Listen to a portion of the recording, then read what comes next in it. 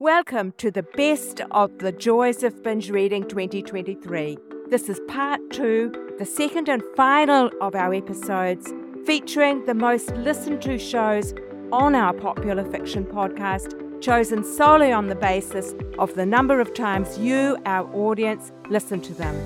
It goes without saying they're all bestsellers, authors at the top of their game. There's something for everyone here, nerve-wrenching contemporary thrillers from Ireland to a French love story from a well-loved British TV actress, a World War II spy mystery by an Australian set in the house of Dior in Paris, and a riveting journey into the world of the famous Mitford sisters, once acclaimed as London society beauties and then reviled as rotten traitors. And if that isn't enough, we've got a Silver Rush mystery series set in Colorado. We present brief excerpts from each show with links for where to find the full episode if you'd like to hear more. As in previous years, we've selected shows that aired between December 1, 2022 and December 1, 2023. So here they are, excerpts from the top 6 shows of 2023 on the Joys of Binge Reading. Irish thriller author Catherine Ryan Howard talks about her latest nerve-shredding suspense, Runtime, a book that was shortlisted for the Irish Book Awards Crime Fiction Book of the Year and is a top 10 Kindle bestseller. Catherine has been dubbed the Queen of High-Concept Thrillers for her intricate plotting. First up, I asked her about her revelation that Runtime was actually inspired by her actor brother, John Ryan Howard. You've said that the original idea was inspired by your brother. Can you tell us about that connection? Yeah, he loves when I do interviews about this book because he gets a mention. So he's an actor, and a few years ago, he was in an independent Irish horror movie called Beyond the Woods. And of course, he was telling me all about the experience of being on set. And one of the things he said, Beyond the Woods, if you read Runtime, will sound very familiar because it was filmed in this house out in the middle of nowhere in the Cork countryside in the dead of winter, overnight. They were shooting everything at night. And he said one of the first things they did is the director had to go to the local police station and say, look, if someone calls you at 4 a.m. to say, I hear screams, I think someone's getting murdered, they're not. It's just us filming. And of course, being a crime writer, I immediately thought, what if it is someone getting murdered? That's a great cover story. You're giving yourself a bit of time to get away, a head start. When I sat down to write the book, that idea went away and it turned into something else. But that's the initial seed. And I loved the idea of there being a script for a horror movie that when the actors go to film it, the same things that are happening in the script start to happen on the set. Because, of course, your first question, I think, would be, is this really happening? Or is my director secretly filming me or something? It's hard to know what's real and what's not. And I think that's at the core of the novel. Yes, exactly. You do open with a scene where the director and an assistant go and knock on someone's door and say, if you hear any screaming, don't worry. And I immediately thought, oh, what a perfect cover for a crime. Exactly that. The story does show a very close understanding of the filming process, what happens on set and all the different roles that there are in the production side of things. And I wondered if you'd had any personal experience of that yourself. I really don't. First of all, my brother was a great resource, of course, and I have a couple of other friends who'd be involved in the industry. So if there was something specific I wanted to know, I would go and ask them. And then I made sure after I'd written it that I had done it right.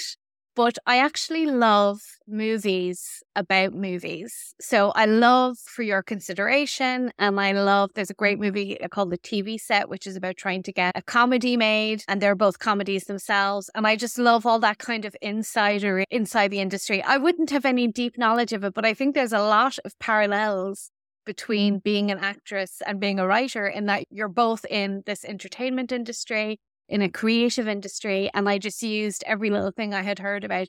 There is some stuff that literally I got from people I know, especially there's a scene towards the beginning where Adele, the main character, goes to audition for a commercial. And my brother has done lots of commercial auditions, and I was asking him what are they like, and he said the funniest thing is you're often given completely contradictory instructions, so that you go into audition and they say your character is confident but also terrified. Show us that. And what are you supposed to do? So I just love all that. I think it's hilarious, and I used as much as I could in the book to make it seem like I had some in-depth knowledge. Yes, so it switches between the book that the film is based on and the film set itself. And it's quite hard sometimes to think about, hang on a sec, are we in the book or are we in the movie? It gets very intense. Carol Drinkwater is the beloved star of the English TV show All Creatures Great and Small, and best known for a series of bestsellers about her life on an olive farm in Provence, made into a high-rating TV show called Carol Drinkwater's Secret Provence. But Carol also writes fiction, and her latest historical romance, Act of Love, is a heart-wrenching World War II story about a French village that opened its arms as the Nazis closed in, set in mountains not far from where she lives. Tell us about the story and how you came across it. Well, though the story is entirely fiction, the incidents are not. And this part of the Alps where the book is set is in fact about an hour inland of our olive farm. And I happened to be up there, just recceing around looking for ideas and things. And I came upon this village, and there was the tiniest museum I'd ever seen, which no longer exists, alas. And in there were one or two, not exact photographs, but there were just references to incidents that had happened in the Second World War. And I dug a little deeper and found out that, in fact, this village, because we were in the free zone, this area is the free zone of France, the Nazis came in and they took most of France, but they didn't take this southern section down here. And so Jews were down here, and those who thought that they were in danger from the Nazis came to live in this corner. And then as the Nazis started to move into the free zone, it became a dangerous area for anybody who was a target for them, particularly Jews. And this one small village, inland of Nice, about an hour's bus ride inland of Nice, voted 100% to take in refugees.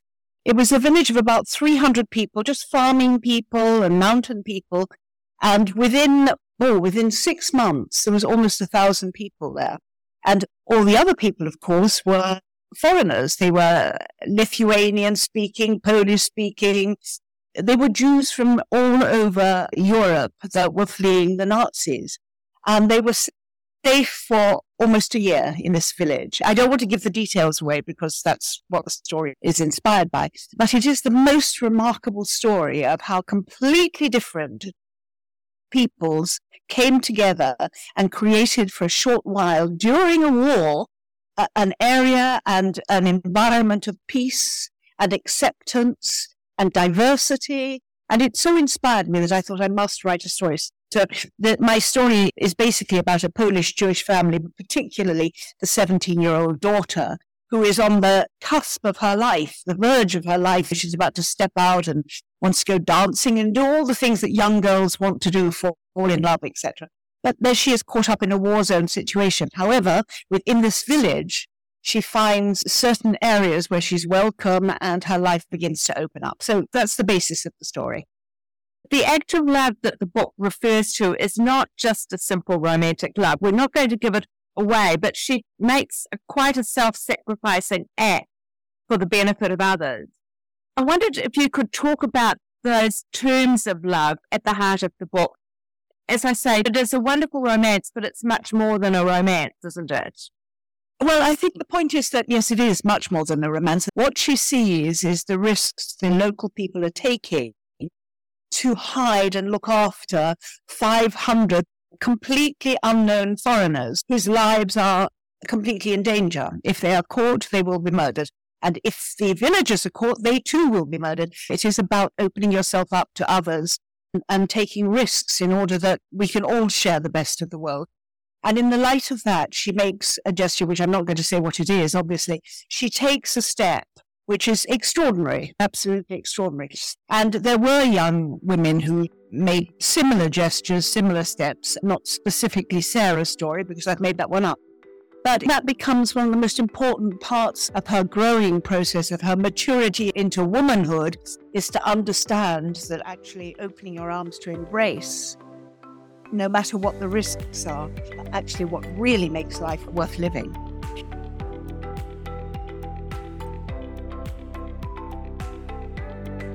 Natasha Lester featured in Encore, a show for guests who've already been on Binge Reading before, talking about her latest World War II saga, The Three Lives of Alex St. Pierre.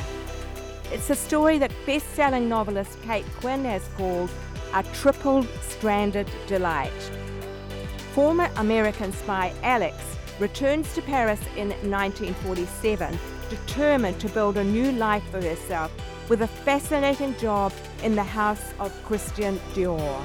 But among the bolts of silk and cocktails at the Ritz, an old enemy lurks. Alex must reach back into her wartime past to trap a former adversary, hoping it's not too late to build a new future from under his shadow. We know from our last talk that you have got a long-standing passion for Dior, so tell us about that briefly.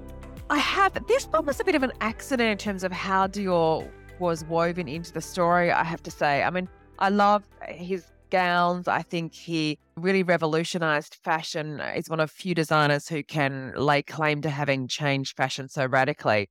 But for this one, because I was really interested in what happened to women after the war, they had amazing independence. They'd been able to earn their own money, work in any job anywhere during the wartime because all the men were away. And then suddenly the men came back from the war and women were actively dissuaded from working and told to return to the home and return to the kitchen. And I wanted to examine what that might have felt like for women. And tied up in all of that is the new look. And Dior is often scapegoated as being part of that re-domestication of women.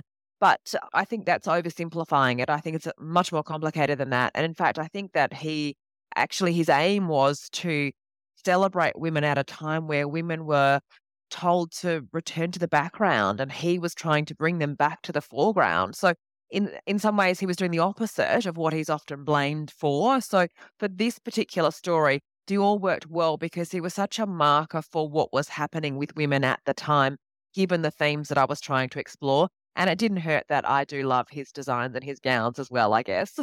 That's lovely. Yes, there is a very strong theme underlying it of how things changed for women after the war and just how utterly closeted they were in a sense. I was quite shocked that I don't think I even realised that some places women had to get their husband's permission before they could work. Yeah. Oh, it was incredible to me when I was reading.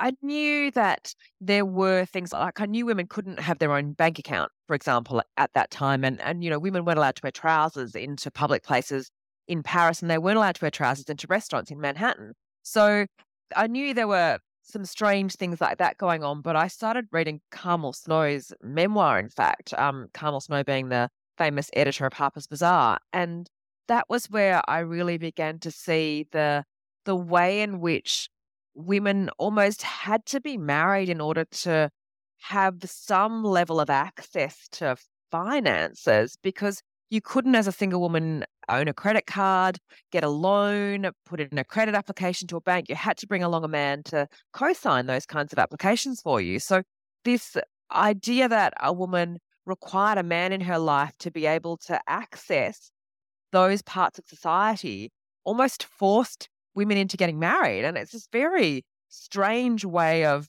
imagining society, particularly for me as a woman who's always been able to own a bank account and, apply for a credit card and wear trousers wherever I please. I wanted to unpick how that might have felt once again to have been able to wear trousers into factories during the war because that was what your work involved. And then suddenly to have that totally taken away from you and the money that you earned to have no rights over that. That kind of a really tricky situation to be in, and to not necessarily have the freedom to just choose to work and to really be, I suppose, a a possession in a way. I mean, that's really how women were, and that must have felt shocking. Strange Sally Diamond is the latest dark and twisted thriller from award-winning Irish novelist Liz Nugent.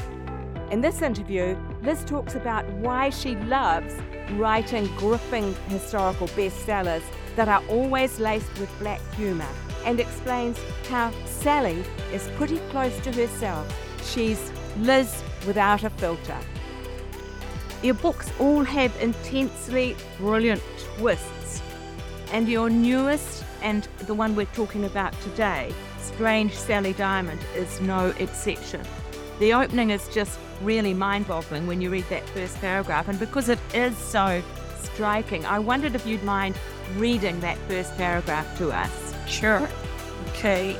I should have had this open before we started, but here we go. Put me out with the bins, he said regularly. When I die, put me out with the bins. I'll be dead, so I won't know any different. You'll be crying your eyes out. And he would laugh. And I'd laugh too, because we both knew that I wouldn't be crying my eyes out. I never cry. Yeah, so in those few lines, you've already told us that Sally is different from other people. It establishes the fact that there is something not typical about Sally's behaviour. Somebody who doesn't cry and is quite confident about the fact that she doesn't cry. And so questions are asked in that first paragraph. Is she not crying because she doesn't love her father? Or is she not crying, why? It just sounds off because they're laughing together and yet she's not going to cry when he dies. There's something strange about Sally. Yeah, that's absolutely right. And all of your books that I've seen anyway have exactly that same shock opening. You've said that you learnt this from TV shows like Breaking Bad. Tell us a bit about that.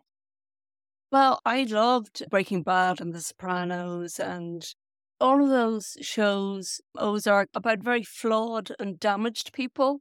And I think they're far more interesting than The Waltons or The Pest of the Prairie, which are all about like lovely families who are all very nice. I just find flawed and damaged characters in fiction. I hasten to add, my husband is a very nice man, but I find those flawed characters very interesting. But I always, in most of the other books, and I'm not talking about Sally Diamond, but most of the other books, they're told from the point of view of a sociopath or a psychopath. And this is the first time I've departed a bit from that and written from the point of view of somebody who's actually very good and straightforward, almost too straightforward because of her difference. And I really enjoyed writing her. It was quite a relief because I don't know why I had always lent towards writing these monstrous characters before, but writing Sally was a great relief to me. I really loved her by the end of it. Yeah, that's wonderful. How do you get inside the heads of these monsters? Well, alarmingly easily. Yeah. I trained as an actress many years ago. And I think that really helped me to get inside the mind of a character. So when it's a character that I'm writing myself, I think like they do. And so the kind of sociopathic characters that I'm dealing with, it's not like they wake up in the morning thinking, whose life am I going to screw up today? It's always that they have some rationale behind, she shouldn't have provoked me, or he bought it on himself, or if he hadn't done that, I wouldn't have had to do that. There's always some rationale behind the way that they're thinking. So they have a kind of a superiority complex and they have a logic behind their actions. Even though it's really askew, there is a logic to what they do. And a lot of it stems from background trauma. And that is also the case with Sally. But because she doesn't remember any of it, all of the trauma that happened to Sally happened before she was 7 years old.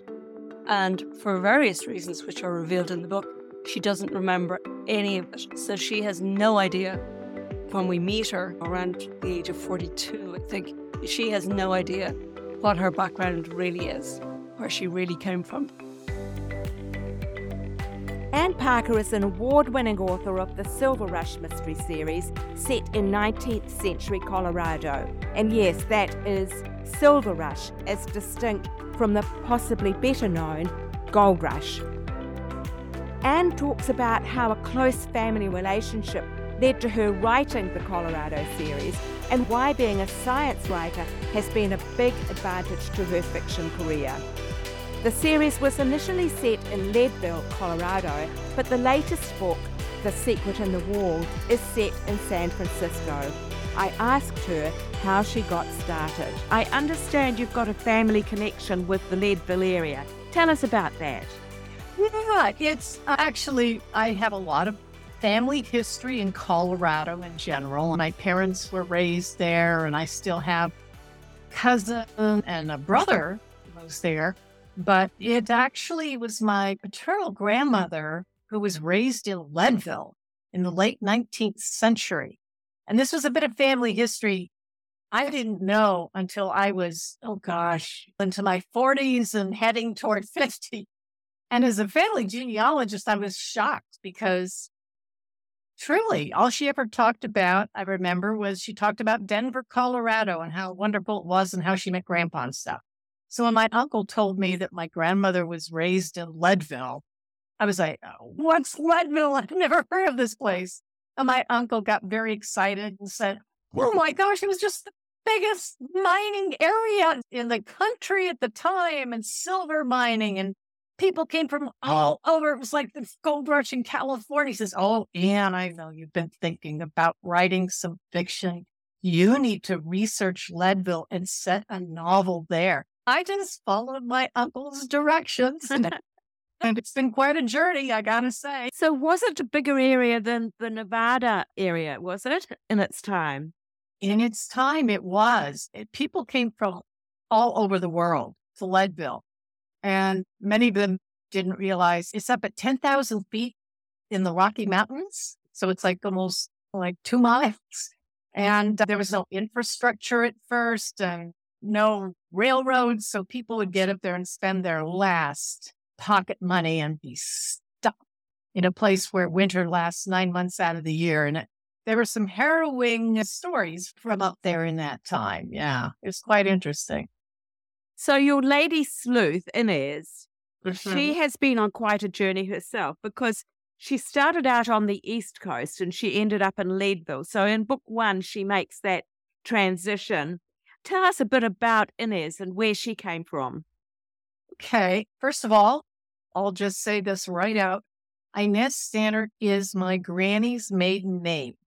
The one who was raised in Leadville. Now, Granny was a very proper woman, but I just loved her name. I thought it had such a strong ring to it, and I wanted to honor her in some way. So I actually asked the family, I said, the ones that were left, she was long gone, Granny would be okay if I took her name and gave it to this rough, this strong-minded, strong-willed woman who runs a saloon up in Huntsville. And they said, oh, she'd love it. She'd just be tickled. She'd think it was great. That's how the name came about. Tell us about The Secret in the Wall. I'm always on the lookout for ideas, plot ideas that show up in either historical documents or newspapers.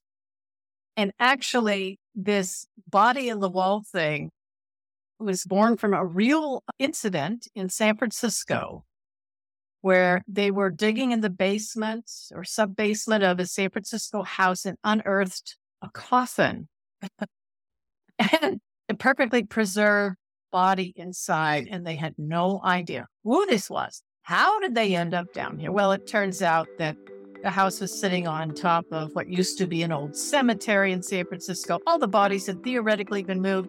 They missed a few, including this one. And I read that article back in 2016, I think, and it just sat in the back of my mind. I was thinking, that is so cool. And then when it came time to write this book, it was like the body just moved into the wall. It was like, wow, let's see what happens from here. And in the final excerpt from 2023's Best of Binge Reading Episodes, biographical fiction author Marie Benedict talks about her latest bestseller, The Mitford Affair, the story of the beautiful and notorious Mitford sisters, famous as the debutante daughters of an English peer and then infamous as World War II traitors. Critics rave about Marie's uncanny ability to unearth untold women's stories. She's written about Albert Einstein's first wife, the hidden life of Agatha Christie, J.P. Morgan's personal librarian, Andrew Carnegie's maid. She's written about them all. But the Whitford story is far from an untold one. I asked her what attracted her to these famous sisters. Now, with the Mitford Affair, which has been described as Downton Abbey meets The Crown, 6 extraordinary sisters who enthralled England and much of the world. Now, they looked in the mid-1930s like they were totally destined to marry lords and just to have a rich and aristocratic life. And because of the way things turned out politically with the war, it didn't happen like that at all. Now, you excavate the rivalries between the sisters very well. Was that part of what drew you to the story, the way they all 6 worked together or against each other? Yeah, it was fascinating to me. So I am the oldest of 6, 4 sisters and 2 brothers, and my family is not like theirs. Nobody's like the Mitfords. But at the same time, I have seen firsthand the way in which sibling relationships dictate our personalities, our belief systems, the decisions we make, and sometimes it's unconscious. And when I got to know the Mitford story, which actually they weren't super well known to me until I did some research for another book I wrote about the Churchills. And I wrote a book about Winston Churchill's wife. And the Mitfords who were related to the Churchills kept on coming up. And that was when I learned more and more about the role these women played, first as social luminaries who defied everybody's expectations that they'd marry well, right, except for one sister. And then these darker pieces of their past. And that story overlaid with this sibling relationship and the way in which these sisters each followed dramatically different political paths at a time period of great unrest and great polarization. It was just fascinating to me to see how those things evolved, particularly when you look at our own society and the way in which we have so much polarization today. I'm always interested in the way in which the past reverberates into the present. And I couldn't resist it. I couldn't resist their story. Their mother, Lady Redesdale, apparently once said, "Whenever I see the words Peer's daughter in a headline, I know it's going to be something about one of my girls." Yes, exactly. And she wasn't exaggerating, was she? No, she wasn't. I mean, they were regularly in the newspaper. Now, admittedly, in the earlier years, it was more society reports. You know, the girls were all debutantes. They were always the best balls and their outfits and the people they danced with, all those things.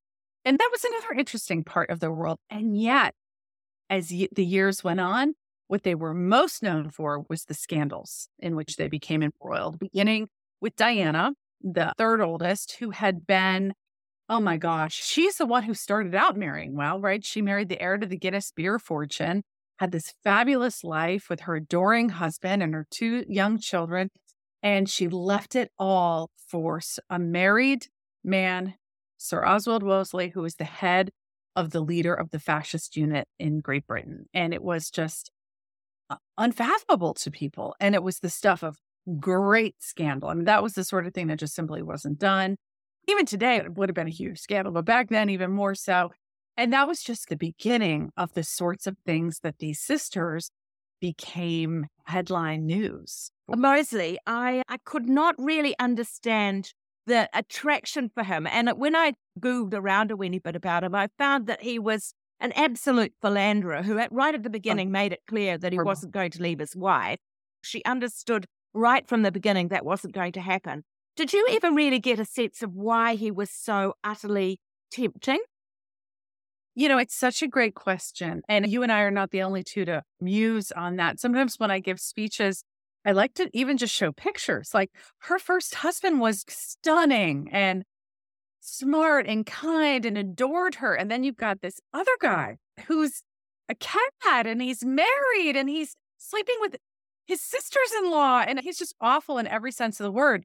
And I don't know that we'll ever really know why, but I think my personal pop psychology view, having spent way too much time with Diana, is that it was the thrill of the chase. Mosley was never, ever really hers. Not even when they married, not even in later years. I don't want to give too much away, but when they were social pariahs, when they had children together, he was a challenge. And Diana was very smart.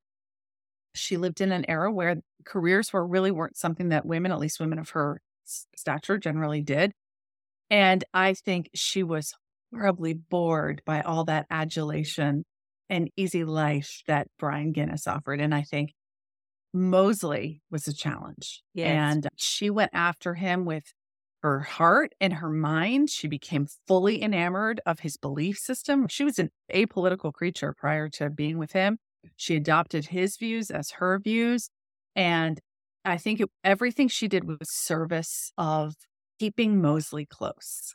That's my personal view. I think he never really was hers. And that was a great challenge for her. Next week on Binge Reading, introducing a month of romance for St. Valentine's Day.